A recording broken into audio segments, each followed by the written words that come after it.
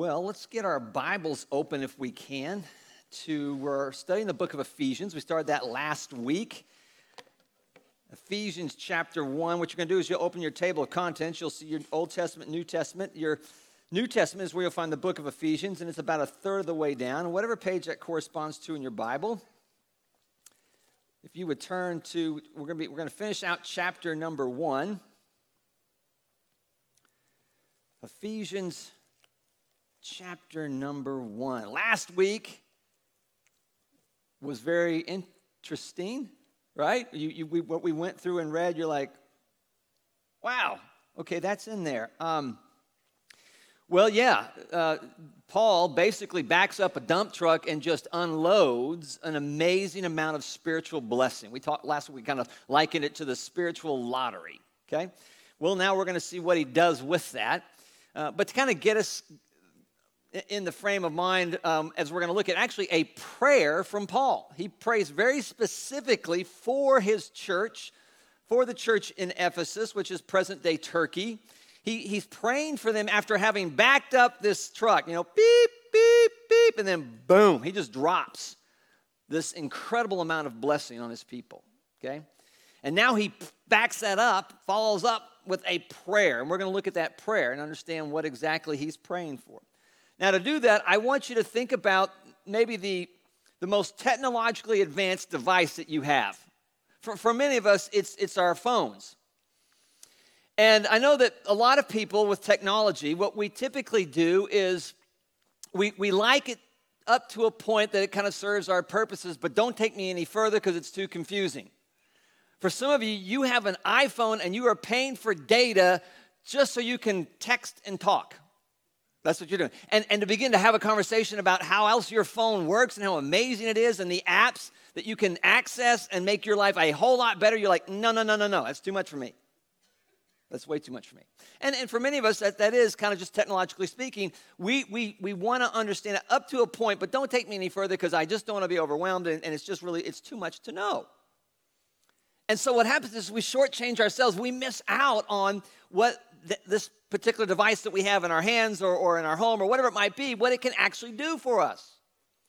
Well, in a way, that's what Paul's doing. Paul is coming to them, and he's challenging them not to grow in their knowledge of their phones, but to grow in their knowledge of God.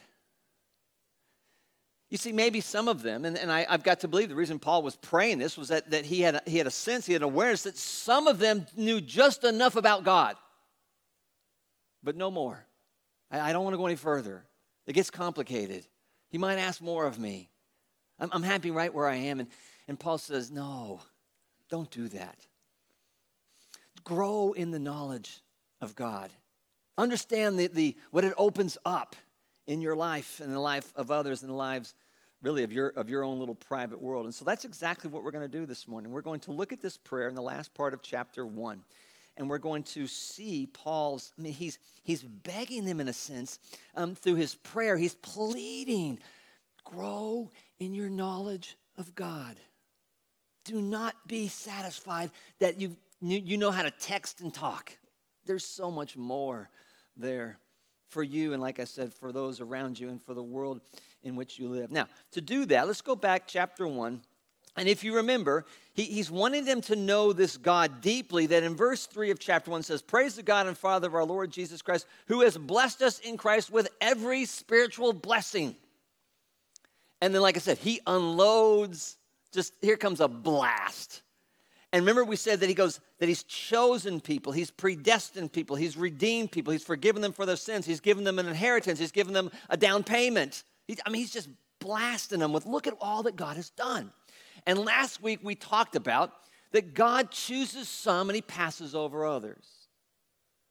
And this is a theological doctrine and debate that has gone on for 2,000 years, and smart people are on both sides of really understanding what that means. And we're talking about the sovereignty of God and the free will of man. And last week we looked at and we read, he says, for he chose us in him before the foundation of the world, Paul says to the people in Ephesus. And I talked to you last week about how God chooses some and he passes over others. And we addressed, well, was that fair? Is that just? How do we understand that? And we went through that last week, and I encourage you, go back and listen to last week. I'm not going to go back into it this morning. But what we have to understand is this is an amazing expression of the good news of Jesus Christ, because this says that God has everything 100% to do with your salvation, and you have 0%. I have 0%. Now, what I didn't address last week, and real quickly I'm going to address it this week. Last week you might have been sitting here and thinking, I'm not one of the chosen. Am I one of the chosen? I want to be one of the chosen. And is it possible that I want God to choose me? And he says, nope, you're not on the list. It's not, my friends. It's not it at all. What we have to understand, and this is the way in which God mysteriously works, and I said, remember, you got to have that Isaiah 55 bucket. God mysteriously works sovereignly his perfect plan out through the free will and decisions and choices of his people. And so that every person is going to get, in the end, exactly what they want. To those who hear this idea that God chooses, and they want to be chosen, God's not going to turn you away. That might very well be the beginning, as Jesus says in John 6:44, that the Holy Spirit is beginning to draw you to himself. But there are others who say, I don't care. I'm not interested. And God's going to give you exactly what you want.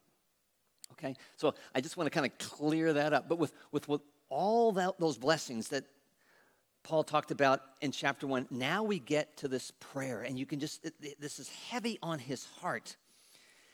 And I want to begin in verse 15. So if you'll follow along with me, verse 15 of Ephesians chapter 1, Paul says, this is why, since I heard about your faith in the Lord Jesus and your love for all the saints meaning followers of Jesus, he goes, I never stop giving thanks for you as I remember you in my prayers.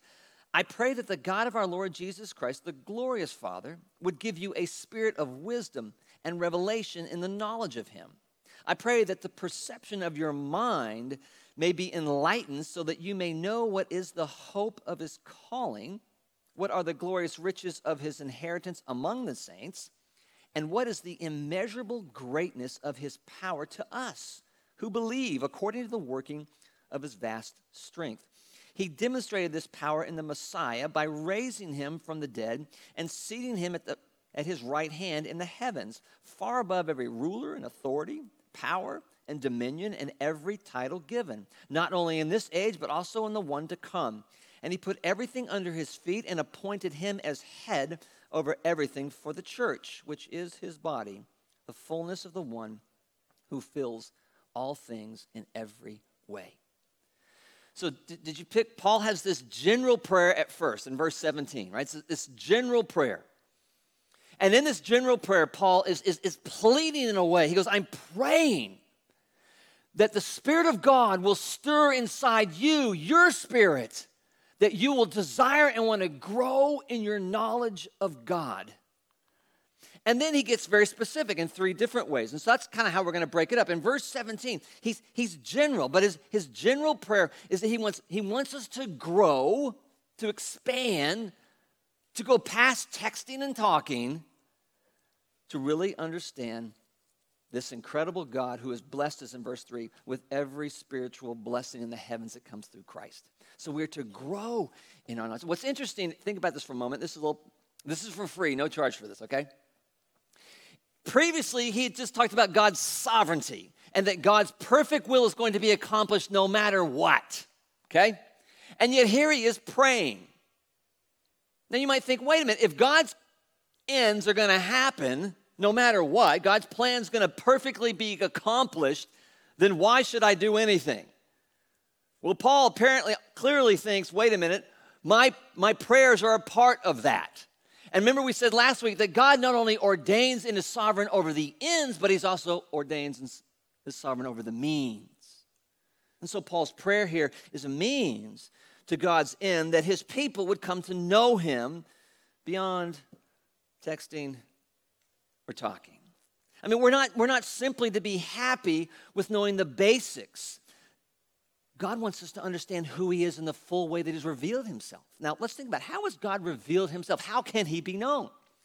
Well, one way is creation. We look at creation. I mean, God's done an amazing part of that in this part of the country, is to see the beauty of creation, the precision of nature, and just say, man, this couldn't have happened by chance. There's a divine designer behind this, and God is saying, that's me. That's me. We see God revealing himself in the Scripture through God's word. God says, the Bible says in 2 Timothy chapter 3, verse 16, that God has breathed out his word into the word so that we might find it profitable for teaching, correcting, rebuking, and training in righteousness. And so we have God revealing himself through all 66 books of the Bible. The most prominent way in which God has revealed himself, the most personal way in which God has revealed himself, though, is in the person of Jesus Christ. Jesus is God in a human body.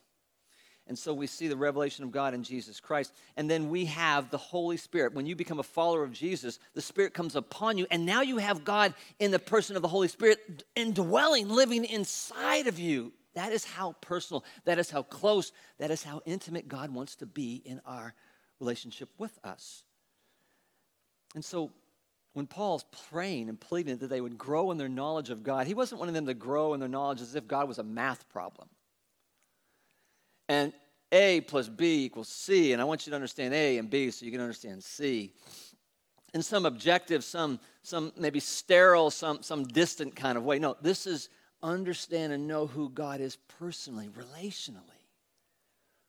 Because God seeks after us and has revealed himself in these ways. Now, the challenge for us is if we don't grow in our knowledge of God, if we just kind of stop with the basics, we are prone to creating a God in our minds and in our hearts that really is rather tame and kind of serves our purposes and our interests. I mean, it's quite possible for some of you in here, some of you that are tuned in, that the God in your mind is not the God who's revealed himself in all 66 books of the Bible or who has revealed himself in creation or in Jesus. It's possible if we do not keep moving forward and growing in our knowledge of him. And here's why knowledge is so important. Knowledge is important because our faith comes from our knowledge. You cannot have faith in something that you don't know. You cannot have faith in someone that you don't know. You've got to understand what you're putting your faith in. And so knowledge is incredibly important. Actually, in 1 Peter, Peter likened, he said that the genuineness of your faith, he says, it's more profitable, more valuable, more precious than gold. I'm asking you, do you sense your faith in that way? Do I sense that my faith is the most prized possession I have, and it's not even close? That it's more precious than anything you could ever have. That is how important our faith is. And if our faith is that important and it comes from our knowledge of God, then we must understand that this is why Paul is pleading, is that they would come to understand, because the strength of your faith and my faith is connected to the depth of our understanding and knowledge of God. You won't get away from that. And so if your depth of God is shallow, then as you live in this broken world and evil things happen, you're not going to have much to be able to withstand the onslaught of despair and anger and depression. But the deeper your understanding of God goes, the more you can stand in and face the challenging brokenness that we are seeing all too often in this world.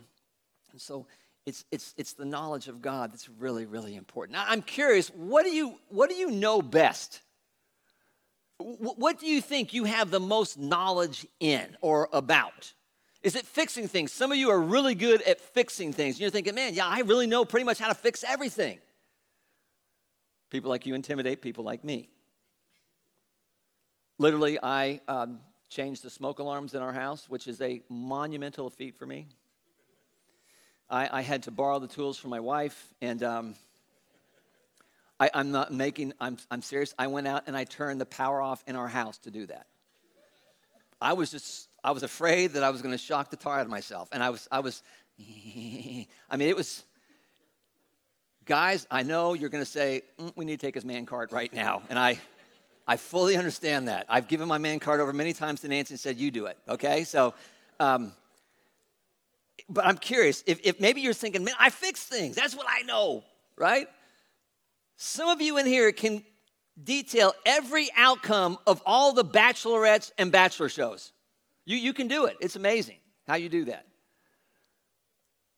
Others of you know very, very well sports facts. Now you're in my wheelhouse. Come on, let's go. You fix it, guys. Let's sit down. Let's talk about rosters of baseball teams and football teams. Let's talk about how many games out a team is. Let's do that. I'm there, right?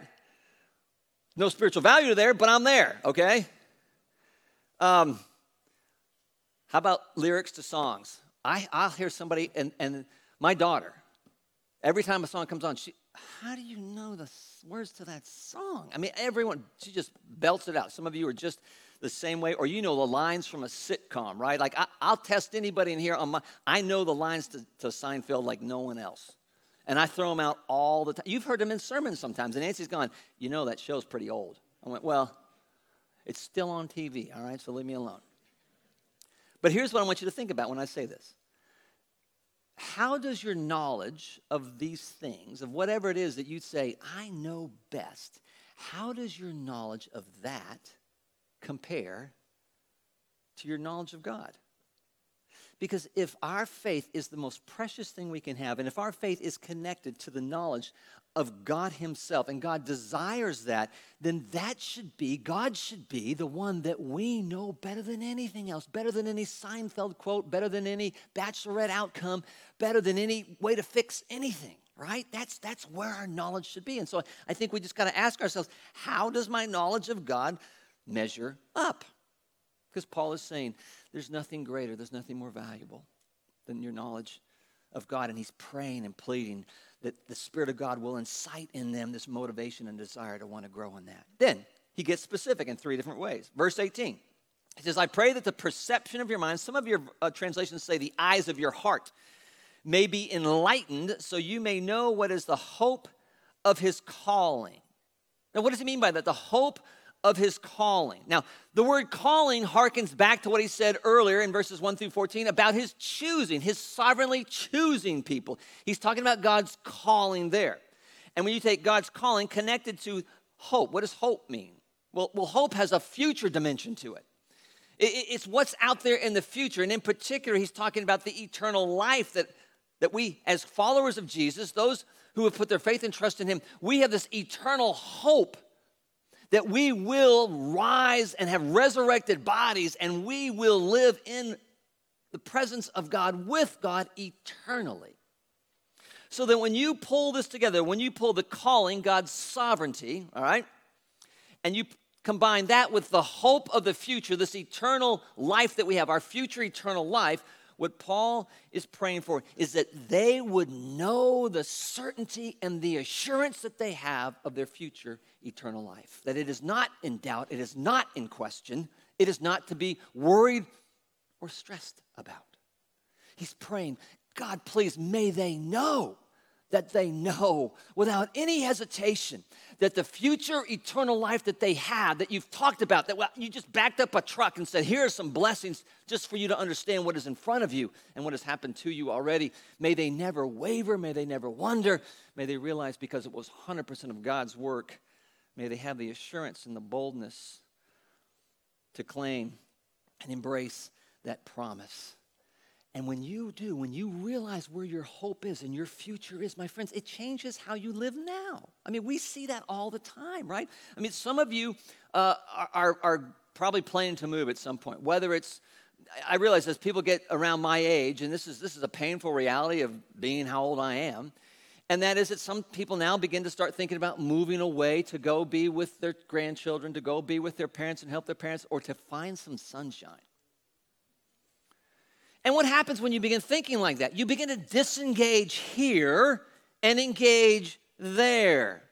And that's what Paul is saying. Paul is praying that they would disengage here in a worldly way and engage there in the eternal life that is certain and is theirs and is coming.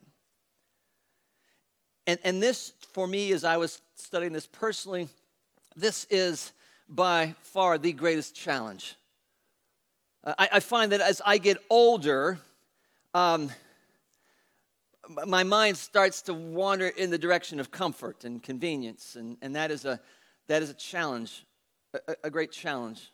And I think it's a challenge for all of us. And here's the thing, we live in a very comfortable world, in a comfortable country. We have so much available to us.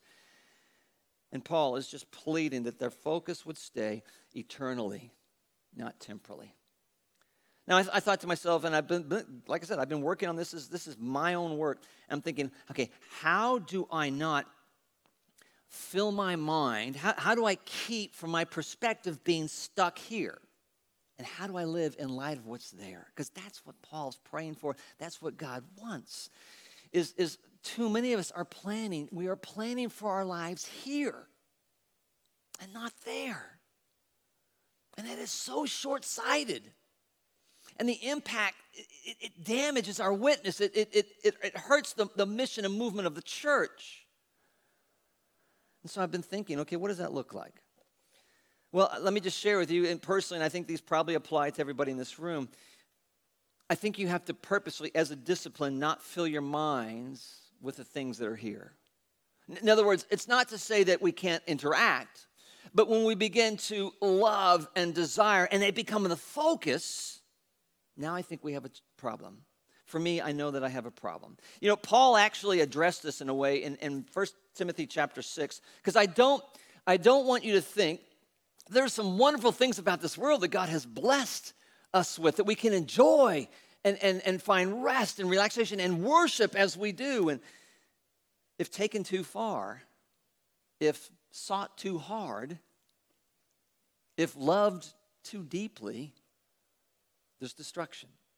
And Paul had this with money. In 1 Timothy chapter 6, he said, "But those who want to be rich fall into temptation, a trap, and many foolish and harmful desires, which plunge people into ruin and destruction. For the love of money," he doesn't say for money, he says, "for the love of money is a root of all kinds of evil, and by craving it, some have wandered away from the faith and pierced themselves with many pains." We certainly can apply this, and I'm applying this in my life, to the things of this world, which again, like I said, travel, leisure, recreation. They're wonderful things, but if we begin to crave them, if we begin to love them and have to have them, if they begin to become our focus because it's about here, we've lost sight. And now they are a detriment. Now they are a danger to us. And so I'm trying to focus and say, okay, this is why I have significantly backed away from social media.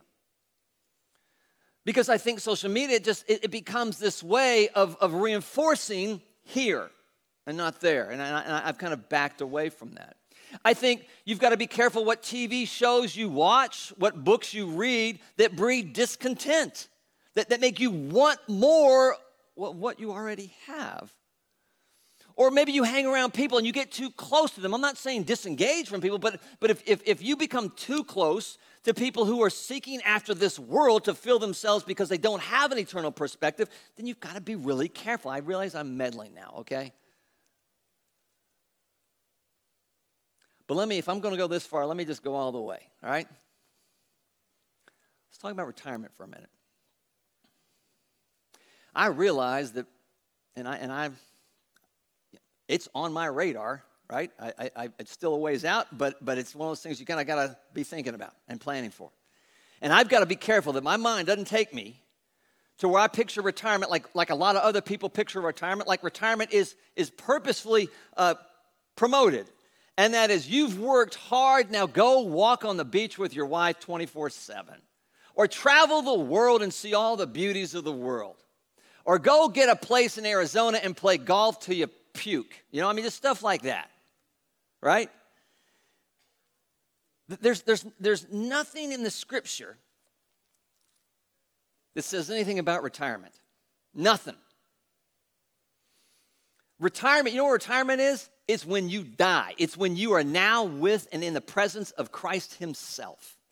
And when you get to retirement, if God has blessed you with health and with time and with financial resources, it's a time to engage more into the mission of the church. I know, I said I was going to go all the way. There it is. I realize I'm messing with your dream, and I'm messing a little bit with mine. And this has just been, I've just had a tension about this because I realize when you get to retirement age, you're tired. I'm working hard. I've been working hard for this moment. And God's been showing me how temporal that thinking is. How temporal that thinking is. So, live with there in mind. It's throughout the Scripture. Let me take you just to a couple places, and I've got several of them down here, but just listen over and over to this refrain in 1 Corinthians chapter 9, particularly Paul. 1 Corinthians chapter 9, verses 24 and 25. Listen to what Paul says. Listen to how his life and how he managed his life was all about there. It was driven by, and he was looking there. He wasn't looking here. Verse 24. Don't you know that the runners in a stadium all race, but only one receives the prize? Run in such a way to win the prize. Now, everyone who competes exercises self-control in everything. However, they do it to receive a crown that will fade away. In other words, they do it for here. He goes, but we a crown that will never fade away. He's talking about there. Then in Philippians chapter number 1, verses 21 and 24, 21 through 24, he says, for me, living is Christ and dying is gain. Now, if I live on in the flesh, this means fruitful work for me. And I don't know which one I should choose. He's debating. Should I stay here, or if I know that my death is imminent, I'm okay being there? And he goes, I'm good either way. He goes, I long to be with Christ. But then he says, I am pressured by both. I have the desire to depart to be with Christ, which is far better, but to remain in flesh is more necessary for you. He says, keep me alive, keep me here, not for me, but for you. I mean, this is the kind of thinking. Let me read to you one more. There's more. I intended to do that, but I don't have the time. Philippians chapter 3, verses 13 and 14, Paul says this. He says, brothers, I do not consider myself to have taken hold of it, but one thing I do, forgetting what is behind and reaching forward to what is ahead, I pursue as my goal the prize promised by God's heavenly call in Christ Jesus. Just keep reading those. And it will shrink your temporal perspective and worldview about here. It'll shrink it to nothing, as it's been doing in me. So there's Paul's first very specific prayer, that they would focus on what is to come. Then secondly, in the latter part of verse 18, he says, also, I want you to know what are the glorious riches of his inheritance among the saints. Paul is saying, I don't only want you to think about there and living in light of there. He goes, I want you to think about and I want you to focus on what is there. The glorious riches of the inheritance that are in Christ. I mean, think about what those are for a moment. I don't know how much time you take to do this, but this is a discipline. But think about our resurrected bodies. I mean, there's a new heaven, but there's a new earth.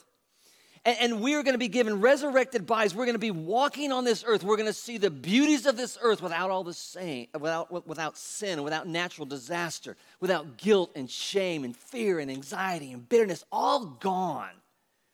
And we're going to be among people we love greatly and who love us greatly. We're going to see Jesus face to face. And believe it or not, we're going to have a job. You see, God gave Adam a job in the garden before sin ever entered the world. Because he's a worker. He creates things. It helps to express his glory and his beauty. And we're going to have a job that we're actually going to want to go to. And we're going to enjoy. And it's going to be meaningful to us. And we're going to see this new earth with all of its sunsets and majesty and beaches and mountains that we have to see now through eyes that are tainted because of sin, and through a world and a creation that's even moaning because of sin. We're going to see it with its beauty and its perfection. And my friends, that has been guaranteed by Christ. We need to think about that. Paul says, set your mind on those things, because the temptation here is to be drawn to the temptations of this place and the things of this world. I'm curious, what would you take? For a minute, let's just use our imagination for a moment. If I honestly had the ability to write a check for $1 million, many times over, let's say, which would you take? If I said, do you want what I just described? The resurrected body, the sinless heart, the new earth, a job that you enjoy, being in the presence of Christ. No shame, no guilt, no sin, no disease, no death, no dying. Would you take that then? Or I'll write you a check right now for $1 million. And it's legit. I mean, which would you take? Would there be a temptation to take the $1 million? I mean, there'd be a temptation for me. I mean, $1 million, that can fix a lot of things. And as I said before last week, it can also create a lot of problems, as Paul just warned in 1 Timothy chapter 6. But I just wonder, does that help you understand? Really, would I really say, no, $1 million? No way. Do you know what I have? The infinite, glorious value of his riches that are just waiting for me, that have been secured and procured by Jesus himself. So, Paul says, please, he's praying and pleading, may they focus on not only there, that they're going to be there and live in light of there, but what they're going to get there, what their inheritance is, what the treasure is there. And then he finishes.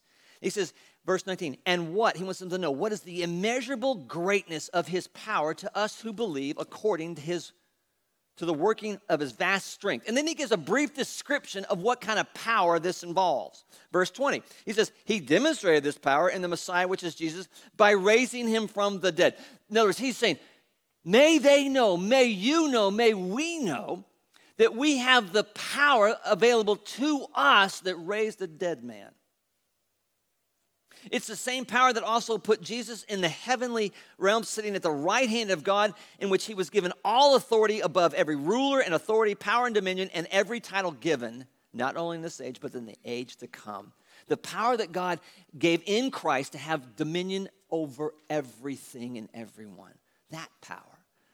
And then lastly, he says, and also the power that appointed him as the head over everything for the church, which is his body. I could do a message on that verse alone right there. And he finishes, he says, the fullness of the one who fills all things in every way. That is pregnant with meaning. What he's saying is that he has put Jesus as the head of the church. And it's always interesting when I hear people say, I love Jesus, but I don't love the church. Right? And you've heard me say this before. That's like coming up to me and saying, Kevin, I like you, but Nancy's ugly. Come again? Right? Because the church is the bride of Christ. Or when people come to me and say, Kevin, I like you, but High Point Church is a whacked up, jacked up mess. Okay, that doesn't help me here because I have a significant involvement in this church that you just said is a whacked up, jacked up mess, right? And that's what people do. They will try to distinguish that. But Jesus is the head of the church. We are the bride of Christ. He's coming back for the church. We need to see the church in the way that he does. And then he says, notice that we are the physical manifestation. It says, which is his body, the fullness of the one who fills all things. In other words, the church, which is present everywhere in the world, where followers of Jesus are, there's the fullness of Christ manifested in the imperfect acts of love and service of those who follow him. That is how powerful. That is why Uvalde needs the church of Christ to stand up, to rise up. That's why we need it in other places as well. But that's not the point. The point I want to make is the power that we have within us.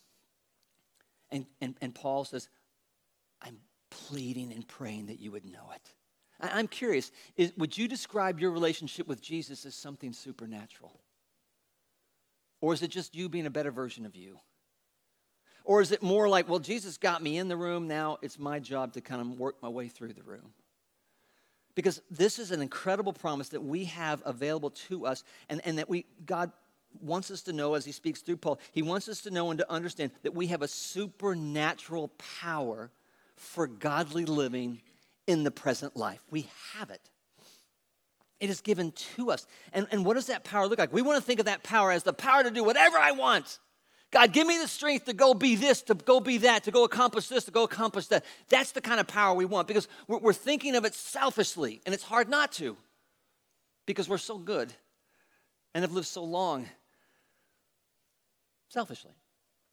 But no, this is a power for godly living. This is a power that we have within us to overcome the sin in our lives, to stop doing what we've been doing that's hurtful, to break out of addiction, to do the right thing, to do God's will. We have the power within us to endure, get this persecution and suffering, and facing it with endurance for the glory of Christ and for our faith to remain intact. Some of you are facing something that's very scary in front of you. Your future isn't so certain here. My friends, it's certain there. And how you face that with faith and courage is something supernatural. And we have it because of the power that resides in us. It's the power to live in this evil world still with hope. It's the power to, like I said, to break an addiction. It is the power to sacrifice, to give up something, to let go of something for somebody else or so that someone else can have it.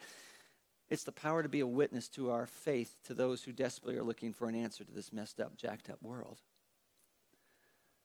And this is what Paul's pleading for. It's what he's praying for. Do you realize the value of this truck that God has backed up and just dumped blessing after blessing? You've been chosen, you've been redeemed, before the beginning of time, you were chosen. You were forgiven of your sins. You have an inheritance, a glorious inheritance. I'll give you a down payment, the Holy Spirit, to come inside of you to know that what I'm talking about is something that's supernatural. It's not just a better version of you. Do you know that God?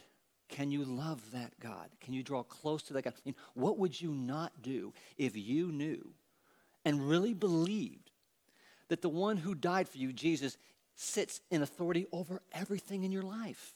What would I do? What would I not do? What am I afraid to do? I'm like going, why would I be afraid? Why would I be afraid? So there's the power of Paul's prayer. Let me challenge you this week in this way.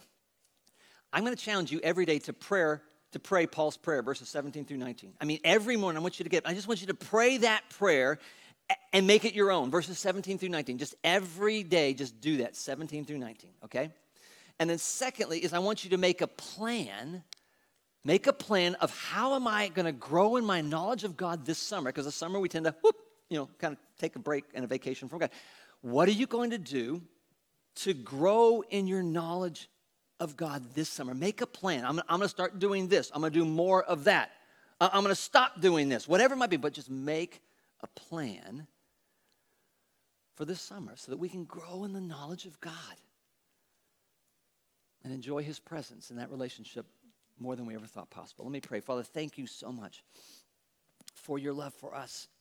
I thank you for Paul, who pleaded in prayer for the people in Ephesus. And God, you preserved that prayer so that we would know that you desire for us to know you in exactly the same way, so that we could bring glory and honor to you and receive your blessing. And I pray that we would experience that all in Jesus' name. Amen.